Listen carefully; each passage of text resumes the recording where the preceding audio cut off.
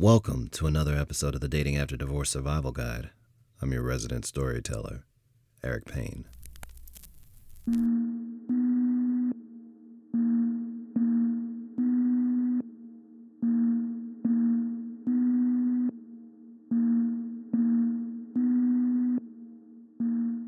Wolves communicate through body language, scent marking, barking, growling, and howling. When a wolf wants to show that it is submissive to another wolf, it will crouch, whimper, tuck in its tail, look the other wolf's mouth, or roll over on its back. When a wolf wants to challenge another wolf, it will growl or lay its ears back on its head. A playful wolf dances and bows. Barking is used as a warning, and howling is for long-distance communication to pull a pack back together and to keep strangers away.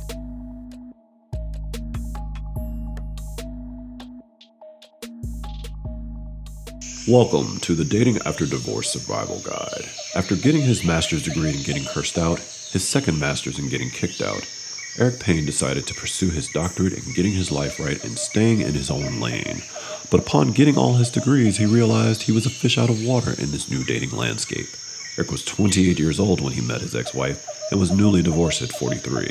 The world had changed considerably since the days of StarTAC beepers, Motorola flip phones, and Yahoo Chat.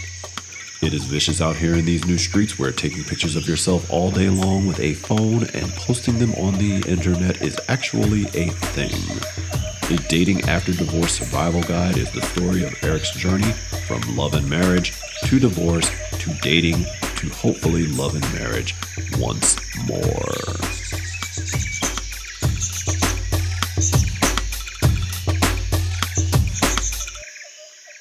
It's funny the stories we tell ourselves. We tell ourselves we're strong enough. We tell ourselves we're built for this. We tell ourselves it's no big deal. We tell ourselves we can handle it. Because of the life we live, we don't want to give anyone else or any situation so much power over us that we're willing to confess that we're not okay. I mean, quite a few people do confess that they're not okay. But speaking as a man, and a black man who has been as probably atypical as I am as far as being macho or anything like that, it's still not cool to be an emotional mess. And I had spent so much time after getting divorced being emotional and emotionally vomiting, which was something that my ex-wife constantly accused me of, that I started to shore up, batten up the hatches, and get tight with mine, and become unfazed, and become almost Vulcan, if you will, with my emotional responses to things. Things bothered me, but I didn't respond anymore. My lack of response almost became a response in and of itself. It was viewed as aloofness in the workplace. It was viewed as a-hole-ishness in relationships. And my poor daughter, she didn't understand what was going on. The stories we tell ourselves are actually the lies we tell ourselves. And if we wake up and go to sleep with them enough, that lie becomes our reality. But it's not real. So what lie did I tell myself? The lie I told myself was that I was fine, that I would be fine, that as long as I worked out, as long as I gave thanks, as long as I went to church, as long as I prayed to the Lord, that I was fine. But I just wasn't fine. I simply wasn't fine. I said I didn't want anybody. I said I didn't need anybody. And that was definitely something that I believed. But I kept falling back into quasi relationships. I kept falling back into dating. I kept falling back into doing things that I said I wasn't going to do. And why? Well, because I wanted to be understood, because I wanted to be heard, because I wanted to be held and touched, even though I still wasn't comfortable being touched by anybody other than my ex-wife. because their hands looked different, because their skin felt different, because their touch against me felt different, because their hands looked different against my skin, because they had a different way of doing things. And I just wasn't yet deprogrammed from what I had become accustomed to for 15, 16 years to begin accepting something new. So what I did was I resorted to systems, and I did as much as I could do to protect myself without actually dealing with myself. Now, when I say I wasn't dealing with myself, it wasn't that I was avoiding it. I just think that because of the lies that I told myself, because of the stories that I told myself, because of the beliefs that I wanted to have about myself, that I was stronger than I actually was, or more capable rather than I actually was. Not stronger, more capable than I actually was. I created systems, and I just believed that if I had a system, well, then I should be fine. So what was the first system? Well, after having 85.2378 billion arguments with my ex-wife via text message, I permanently put her on Do Not Disturb. That doesn't mean I don't receive her texts. That doesn't mean I don't receive her calls. Well, I only put her texts on Do Not Disturb. But what that meant was, when her text came through, I was none the wiser. When I did go to my phone, I would see texts from her. But I wasn't sitting somewhere constantly being triggered because something went wrong. Now, our relationship, our post-marriage relationship was in an ebb and flow state. Sometimes we had moments of reminiscing. We have inside jokes. We have inside jokes to this day. And then there would be moments where it all flooded back. When we didn't see eye to eye and we didn't agree, her first salvo was to tell me that this is what I always do, and this is who I always have been, and this is why I can't, and this is why, and this is why, and this is why. And I like to send long text messages. Just do a one-off. Get my thoughts out, get it done. She's a stream of consciousness texter, which means if her stream of consciousness is a collection of 35 sentences, then I'll get 35 texts. I might put 35 sentences in one text and then, do a little editing, try to make it a little short, whatever. So you can just have your one little read and keep it moving. So when you're at work and something goes wrong, receiving 35 texts, your phone vibrating, pinging, and popping off the desk, just jumping around like popcorn, it just doesn't work. And I begged and begged and begged and asked and pleaded and begged and asked and pleaded and begged that she wouldn't do that, or that she would chill so that we could talk, because I started to discover talking was better. But it's not better when you're a keyboard gangster. And a keyboard gangster is someone who says whatever they want behind the protection of a device without any input from the person that they're saying whatever they want to, and then they go on about their business. My pastor at the church that I go to here in Atlanta spoke on it often. I mean, he called it the devil, he called it the enemy. It might be, but it's also just people. You say whatever you want, you get it out of your system, and you keep it moving. And that just stopped working for me. So I put her on Do Not Disturb. And she'd always be like, how come you always respond to my text 15, 20 minutes later? Oh, I was in a meeting. Oh, I didn't see it. Oh, whatever. It instantly made my life better.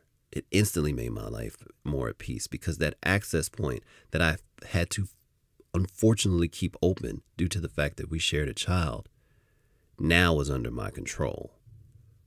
I was not at the beck and call of my device. I mean, it's no different than turning off the notifications for Facebook or Instagram or the news. It's the same thing. For anybody that's thinking that it's like bad. No, it's not bad. I'm controlling the flow, or thinking that it's bad, thinking that it may not be right, or thinking if they, thinking about the cons of doing it themselves. You're controlling the flow of information that you're bombarded with. And then you, on your own, are able to take the time as you so see fit to then go back through your messages. When Steve Jobs first decided that he was going to have text messages show up on the home screen, it was so you could decide whether you wanted to respond or not. Now, of course, when people get something, they then change it, because what it did was it caused people to start responding instantly to people. But in its original iteration, the text message display was to give you the option as to whether or not you wanted to respond or wanted to wait. And in this particular instance, I chose to wait.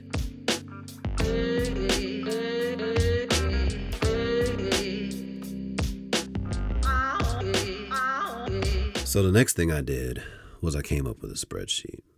I'm an ambivert. I go through ebbs and flows of introversion and extroversion.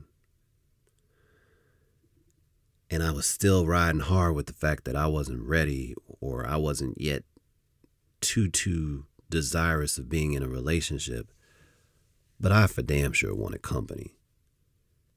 But I was having too much of a difficult time trying to figure people out. So I reduced them to data points. The spreadsheet was name, sometimes last name, it didn't really matter. I mean, I knew their last names, but it didn't matter. It was name, age, height, guess on the weight, what kind of hair they had, short, long, perm, weave, although weave didn't really make it to my list, unfortunately. I'm sorry, people. It's just a preference. Locks. Ethnicity. Black American, Caribbean American, Latin American. Shape. Athletic, voluptuous, heavy. Communication style. Were they an upfront communicator? Were they a texter? Did they talk on the phone? Did they answer? Or were they a callback kind of person? Yeah. I filled it out, man. It got pretty long. But then you're like, well, how are you meeting people? How are you filling out? Filling it out from what? Oh, and then I forgot the last most key part, where I met them. That was key. Sometimes it was hookups. I had a coworker that was pretty good, on point with connecting me with people. But there were also other things, like Instagram. So you would say, how would you meet somebody on Instagram? Well, very easily. You slide up in their DMs.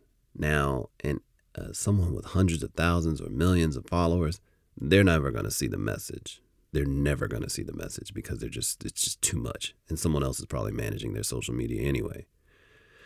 But for your everyday citizen who has a few hundred to 1,000 or so, maybe even a few thousand followers, you can very easily communicate with someone via DM, and they'll probably check you out and decide whether they're going to respond to you or not.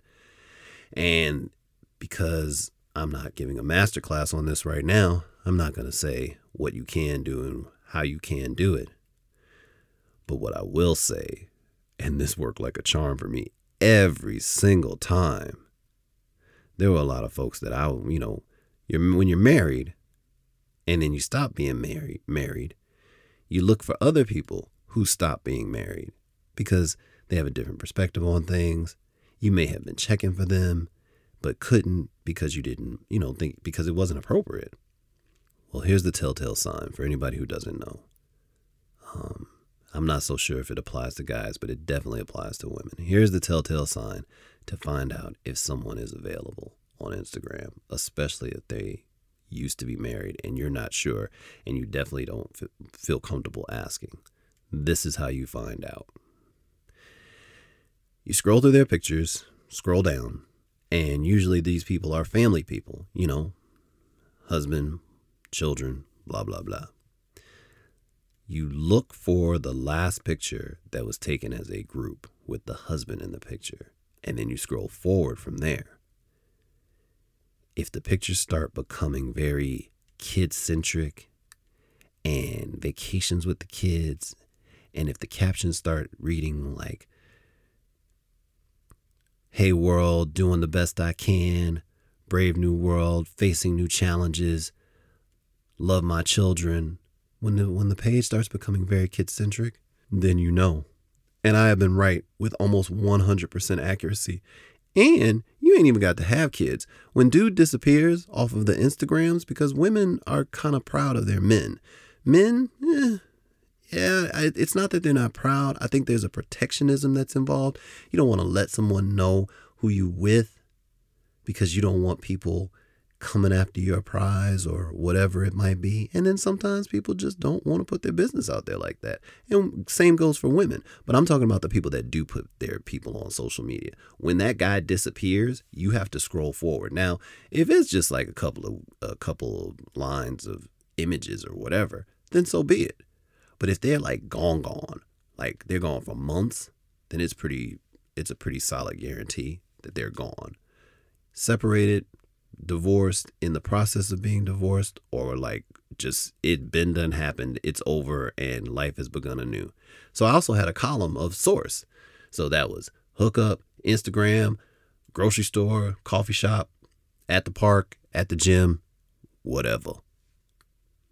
Having the spreadsheet made trying to see who was right for me easier if you were looking at data points. No different than looking at a resume as a computer program can determine whether a person is quote unquote right or wrong for the job. But ultimately, the only way you know that is by getting in front of the person and seeing who they are and how they are, and if there's a fit, and if they are actually capable, and what their soft skills are. And that's why my spreadsheet, although it went out like about 10 lines deep, was not really successful, because it just never really, it wasn't reliable, because it didn't really give me kind of any real gauge on the people. And the thing is, if I looked at the pattern that was showing up, oh, I forgot another column too. Emotionally available. I had a column for emotionally available. And the problem with my spreadsheet is that more times than not, most of the people in the emotional, once I got to the emotionally unavailable column, most people were a no, or a 50%, or a IDK, I don't know. So that wasn't necessarily a them problem. That was a me problem. Me was the one that had the problem, because I was the one that kept picking these emotionally unavailable people. I was the one who was, up until very recently, before the creation of this spreadsheet, was having affairs with married women. And then one day I had lunch with an old friend, and I was lamenting about the fact that everyone was emotionally unavailable and nothing was really working, and I didn't want anybody. But damn, it'd be nice if something was actually possible. And we were at a Thai restaurant, and I remember her, she was doing work. I was just kind of sitting there, and she was working on her computer while she ordered literally food for way more than the two of us. And what she said hit me like a hammer in the head. What she said was, "Well, Eric, you're still married." And I said, "I ain't married. No, I ain't married." She said, "Nah, you still got married energy on you. You're still married. You talk to people who are on their way out of divorce, or just about divorced, or not divorced at all. You are a beacon for people who are having relationship issues, and then you wind up having relationships with them. You're still married, and you might not be married to your ex, but your ex is definitely still married to you. She calls you for everything. She texts you all the time. Y'all are still married. Maybe not on paper, but spiritually you are." I said, "Well, what am I supposed to do?" "You're going to have to break that soul tie," is what she said. This is the same woman that told me that I had to walk away from the first person that I dated on the rebound after I got divorced. As usual, she dropped a bomb in my lap and left it up to me to figure out how to fix my mess. I mean, but why wouldn't she, right? It's my mess. Thank you for listening. This has been the Dating After Divorce Survival Guide. I'm your host, Eric Payne. We're here typically every 2 weeks. We're almost done with season 2. Thanks for listening so far. If you haven't subscribed on your platform of choice, please subscribe, follow, whatever your platform designates you to do. I would ask that you share this content with 2 or 3 of your friends, trying to get the word out trying to let people know that there's a story behind divorce that men actually tell. Please visit my YouTube channel. I have a new video up about being a father. It's a behind the scenes kind of content that I have been promoting. My YouTube is youtube.com/Eric, E-R-I-C, Payne, P-A-Y-N-E. And thanks for listening. I did what any man would do when faced with having to deal with himself and deal with life and so on and so forth. I just went to work. I mean, I was doing work on me. I had read my books when I was going through my divorce. I was still going to church. I was still speaking to my mentors who checked in on me. My main mentor, checked in with him, had lunch every once in a while with him, had dinner every once in a while with him. He made sure that there were no screws loose. #mentorship. So I was like, fine, I'm just going to work. I mean, I don't know what to do about breaking a soul tie except praying that it go away. At least I didn't know then what to do. At this point, the rumor about me dating the 21-year-old was halfway across the campus. But I enjoyed my job. I just threw myself into it. And I enjoyed my job probably a little too much, because one of the things that I did in taking ownership of my position was I lost sight, I think in retrospect, I lost sight of who was actually in charge. And I became the boss of my own position. I became the boss of my little bubble inside of my department. And you couldn't tell me anything. I did what I was supposed to do. But if you said anything to me that I didn't like, I responded. And I probably responded in the worst way. I responded intelligently. I didn't respond with attitude. I didn't respond with disdain. Well, I did. Now, as someone who's been through divorce, I absolutely refuse to shoulder more guilt or blame than necessary, because that's something that someone who goes through a divorce sometimes does, or any kind of hard situation where you think you could have done more. You have a tendency or proclivity to believe that there was more that you could have done, or that somehow you were like more at fault than you actually are, because everything is created as a result of a number of contributing factors. But I'm acknowledging right here and right now, I probably could have done a little bit better in my communication with teams outside of my teams that I had to answer to, not teams that I was helping with or working alongside, but teams, actual stakeholders. I could have done a little bit of a better job, been a little bit more accommodating, but I wasn't. Why? Because I was getting tough. I was getting strong. I was understanding what leadership meant, and I think I may have been slightly misapplying it. Right around that same period of time, I was looking to launch my speaking career. I wanted to tell the story, my Payne to Power story. I had a podcast. It was called the Payne to Power Podcast, P-A-I-N, not P-A-Y-N-E.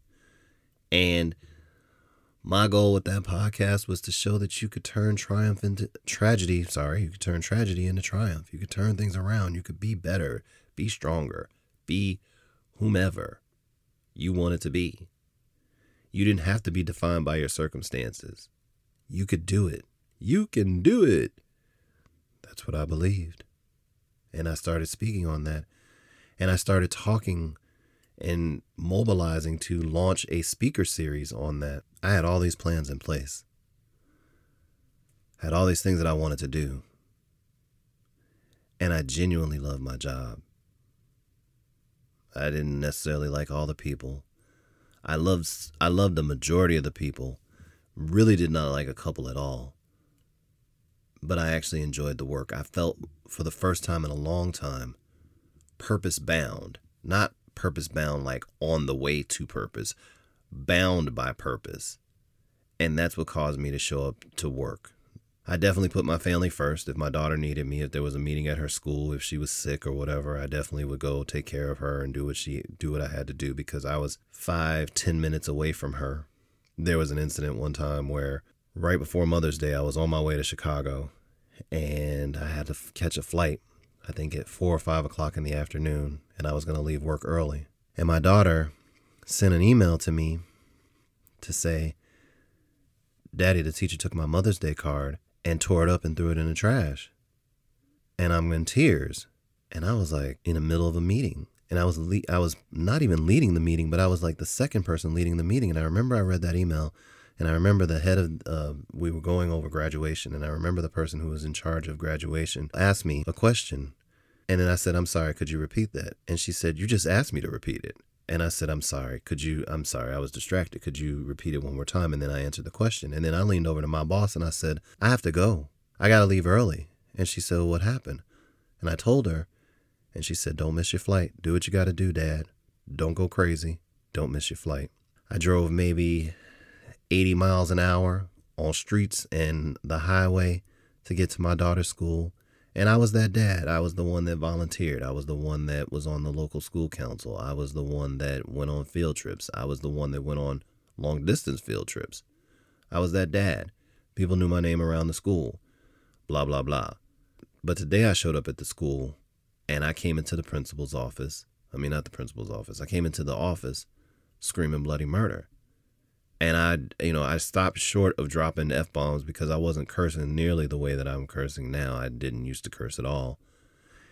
And no one knew what I was talking about. And basically what I said, and there was a parent waiting in there. And I said, look, if this isn't fixed, I'm in there shirt and tie, suit, well, not suit, but a jacket, shirt and tie, yelling at the top of my lungs.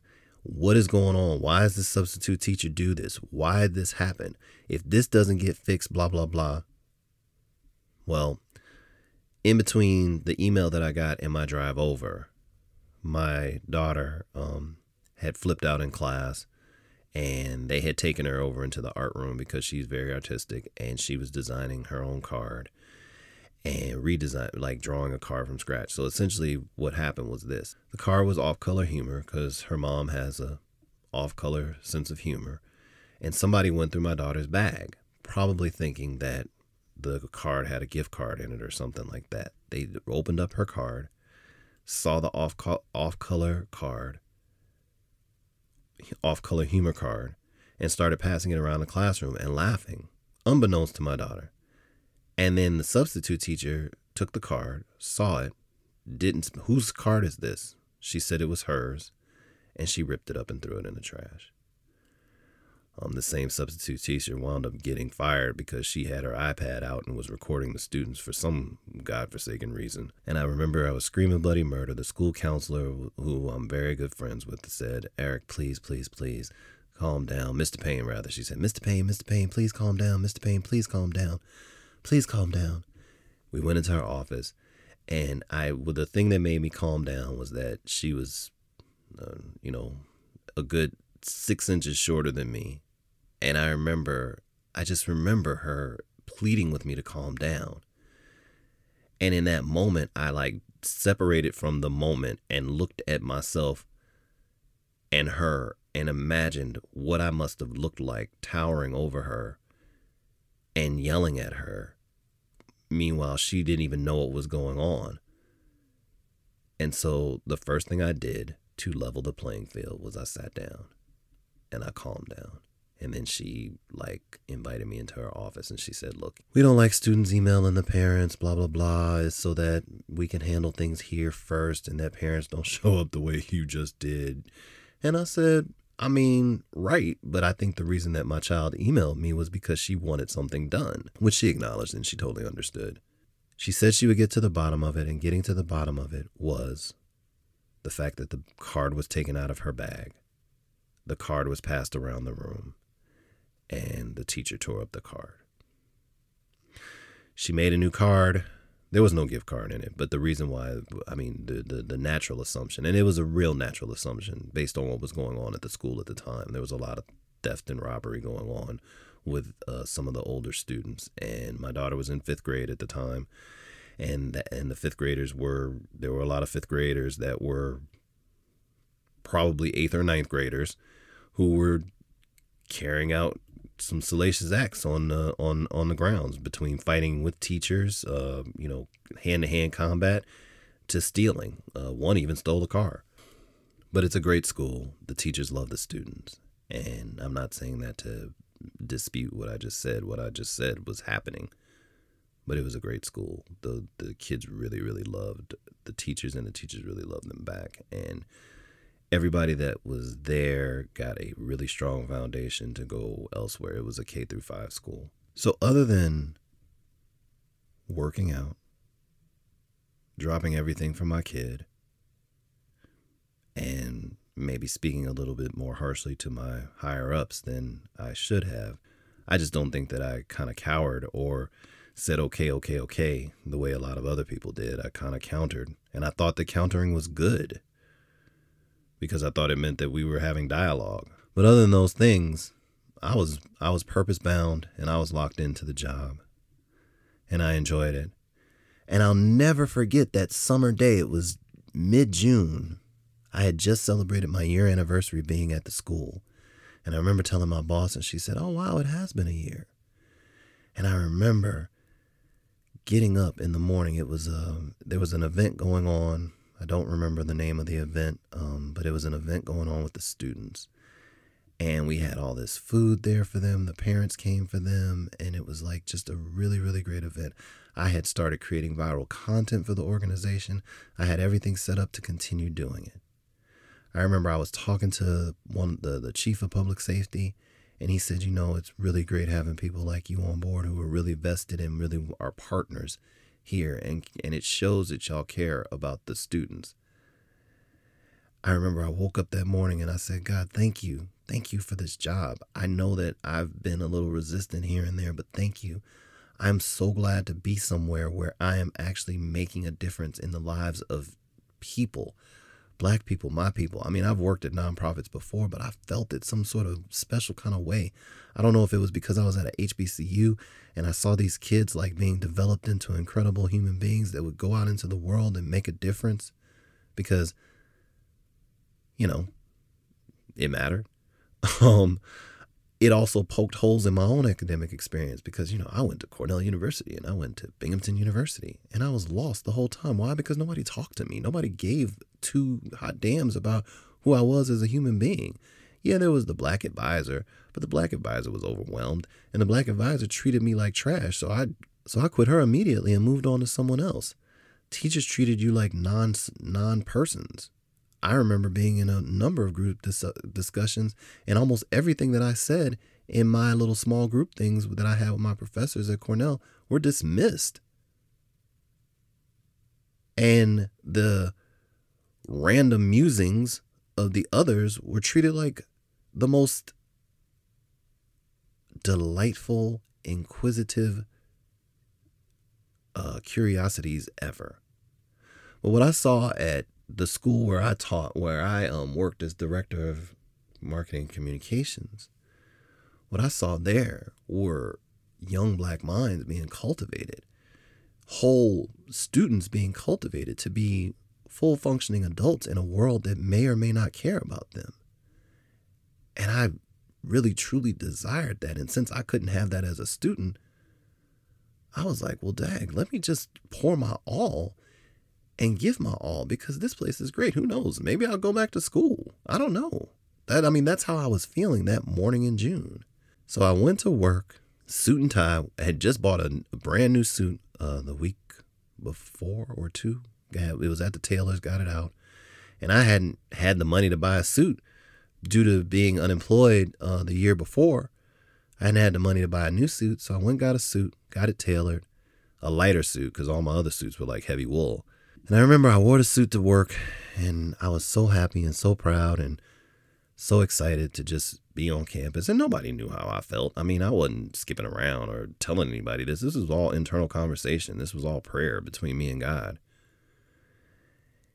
And around noon, I get a text message. No, I'm sorry, not a text message. I get an email on my phone that says a meeting's been added to your calendar.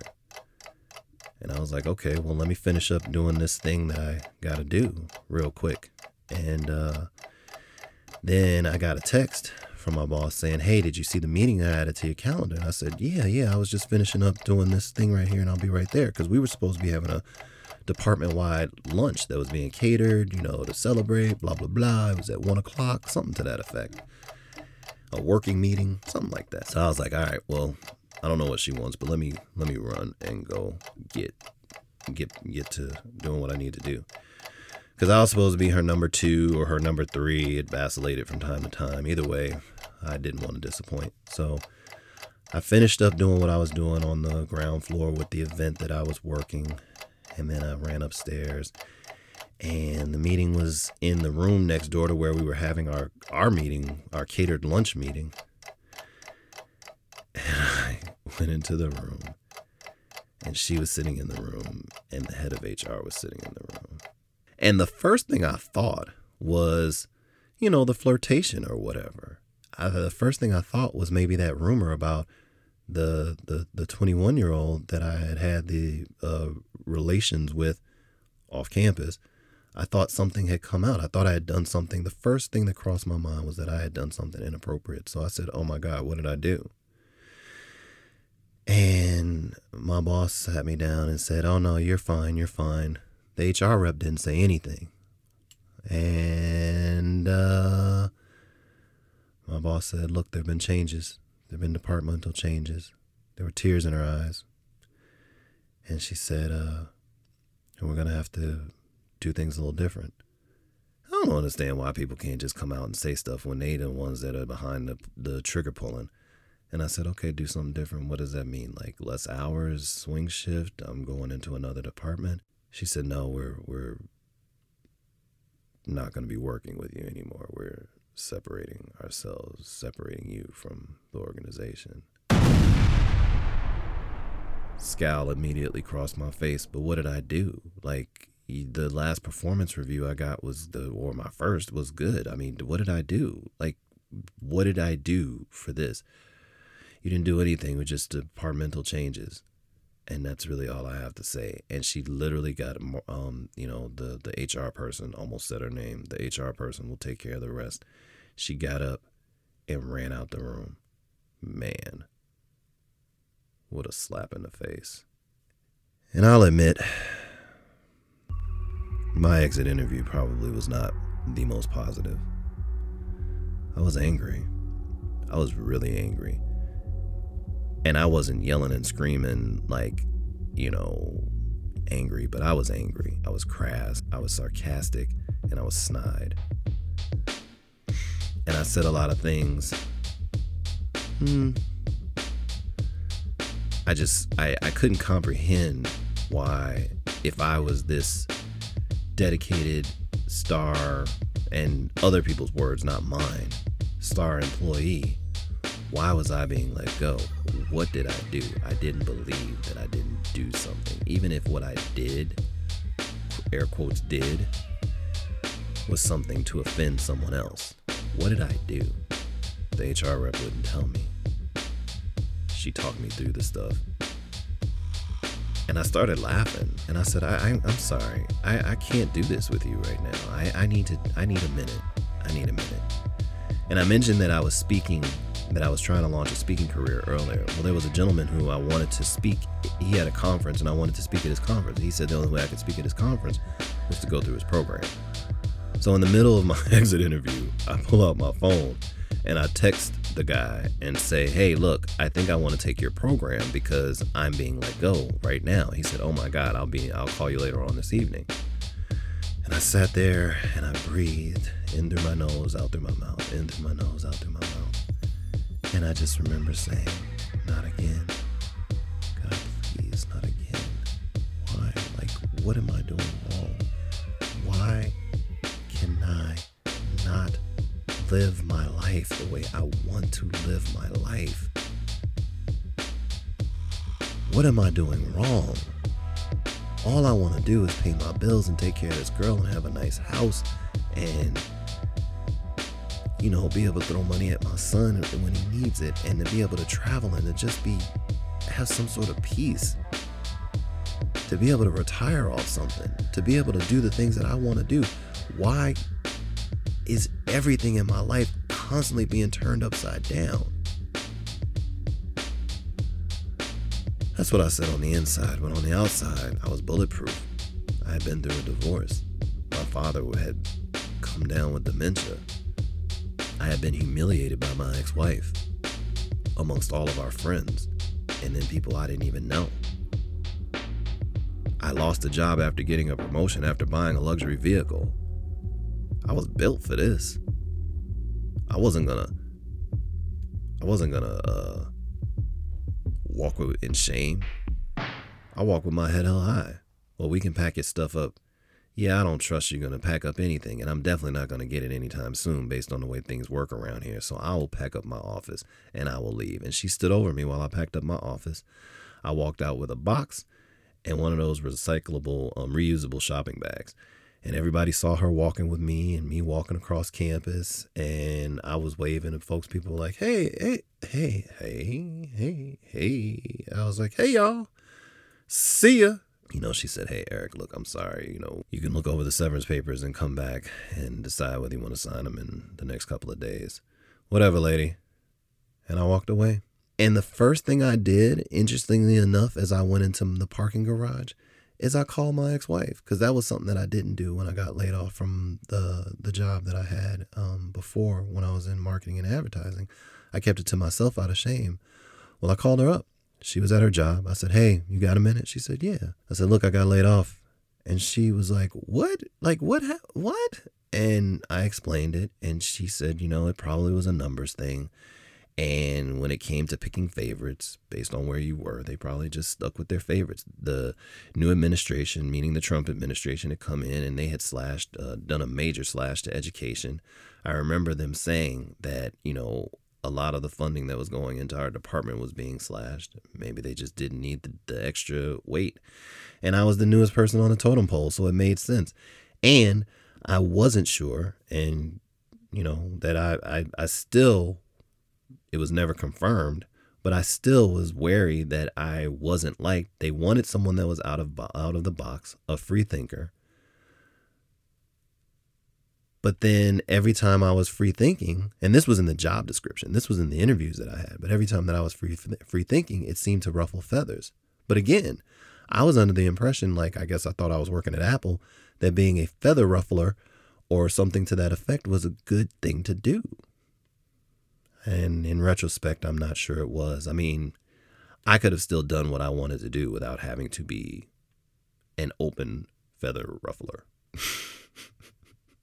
if there is such a thing. So I remember I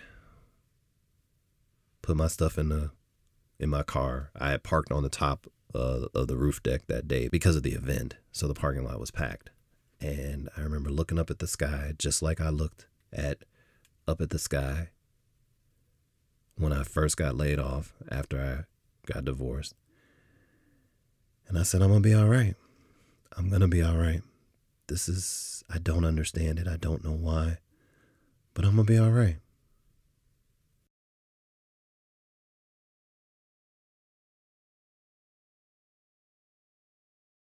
It would only be a week before I discovered the blessing. I was determined to not let anything get me down. I was determined to not be determined by my circumstances. I was determined to stare misfortune in the face and laugh at it and say, you can't have me. So what did I do?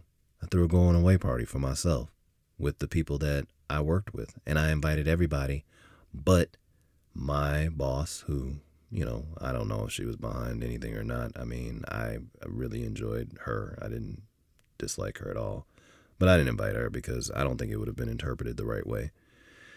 And I invited my old department. I invited everybody that worked for me, and then I invited people that, and I won't say worked with me. I invited everybody that was on my team, and then I invited all the people that I worked for, like people inside the departments around the campus, blah blah blah.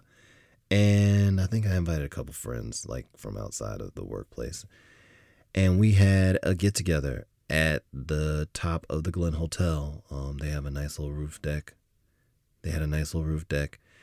And we had a good time. Drinks, cigars, a little bit of cigars, not too much. I used to do it back in college. I can't really do it. And fresh out of school, can't really do it the way I used to. Or I just don't like it the way I used to. Anywho, the sky turned dark. About, I'd say, an hour or so maybe 2 hours into the party. And by party, I mean we had a table, but, there was a regular whole, lounge night going on the top of this hotel.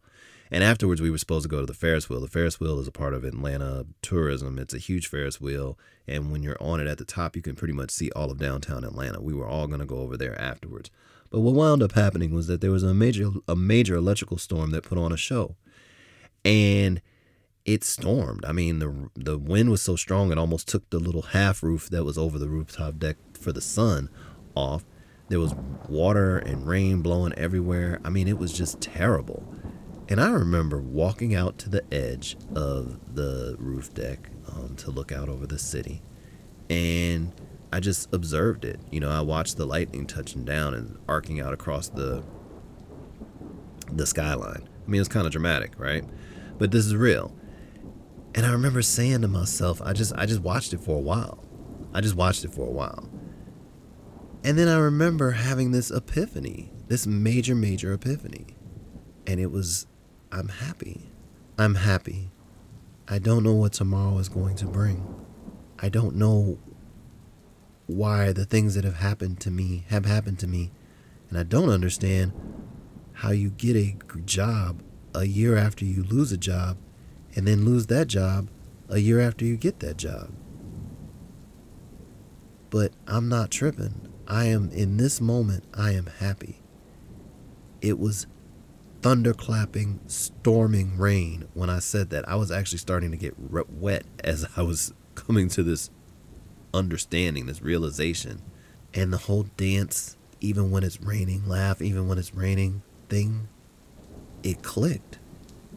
It didn't matter what was going on. My happiness was a choice. My joy was a choice. In that moment, for the first time in my entire life, I think I was 46, about to be 46 years old or something like that, 47, I don't know. But the first time in my entire life, I knew what it meant to have joy. Shit was all messed up. But I was still okay. I was okay. I decided I was okay. No one was going to take my joy. It was storming at my self-proclaimed going away party, and I was still having a good time. I had people there that cared about me, and I cared about them. We laughed, and people went on about their business. People went home to be with their wives, or people that came with their spouses left with them, and it was all good. I went home by myself, and I was fine. Because why? I had joy.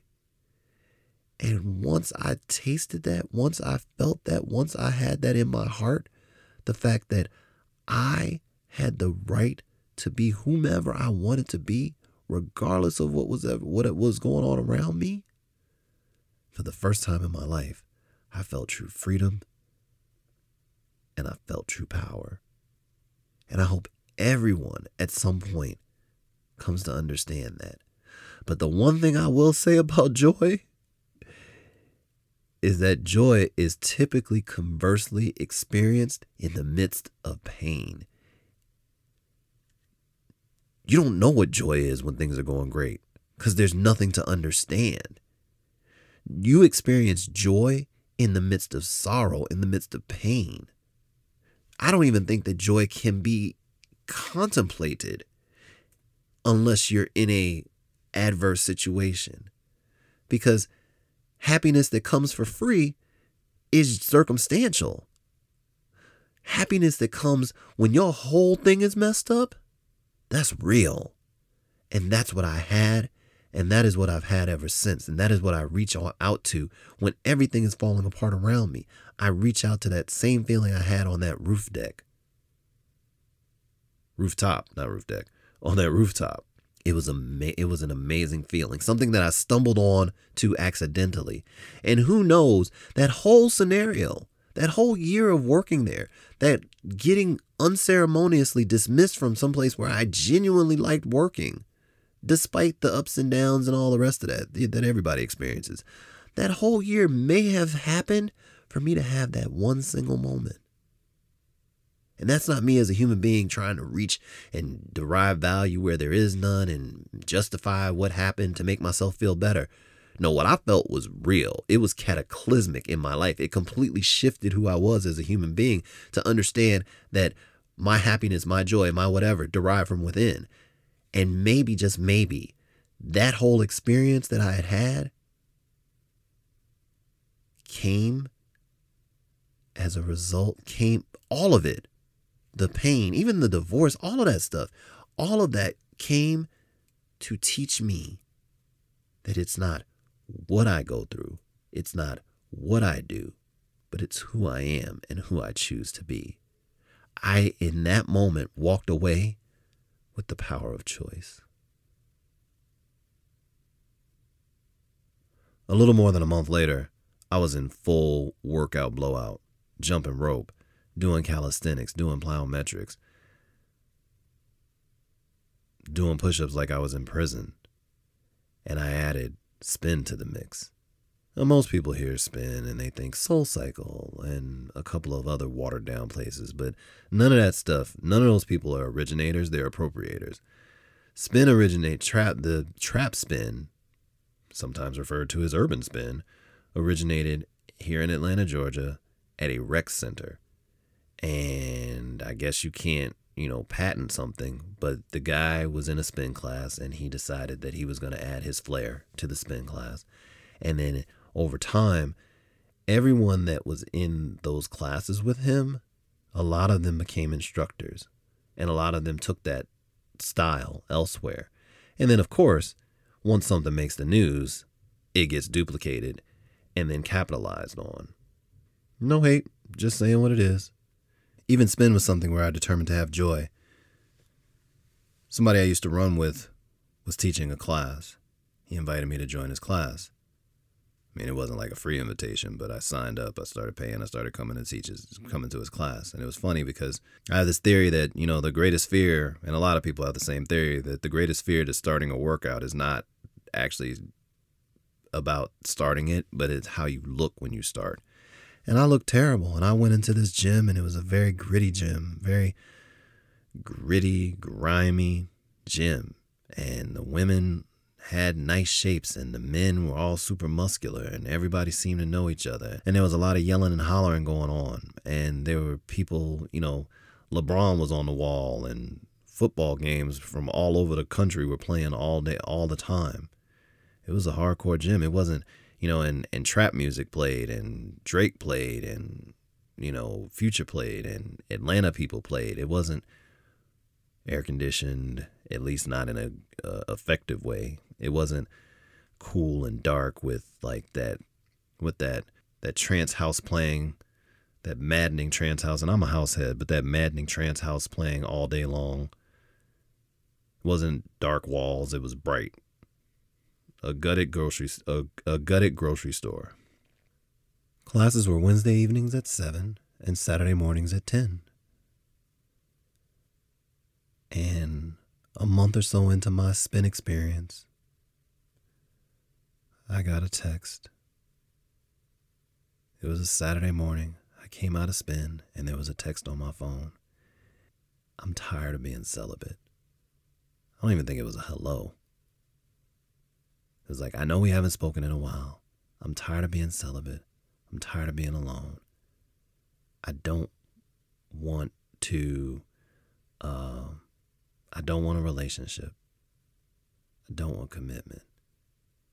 I just don't want to be celibate anymore. I looked at the phone. I blacked out the screen and I reopened the screen to see if the text was still there, and it was still there. And the reason why I was a little bewildered was because it was from the first person that I dated on the rebound after I broke up with my ex-wife.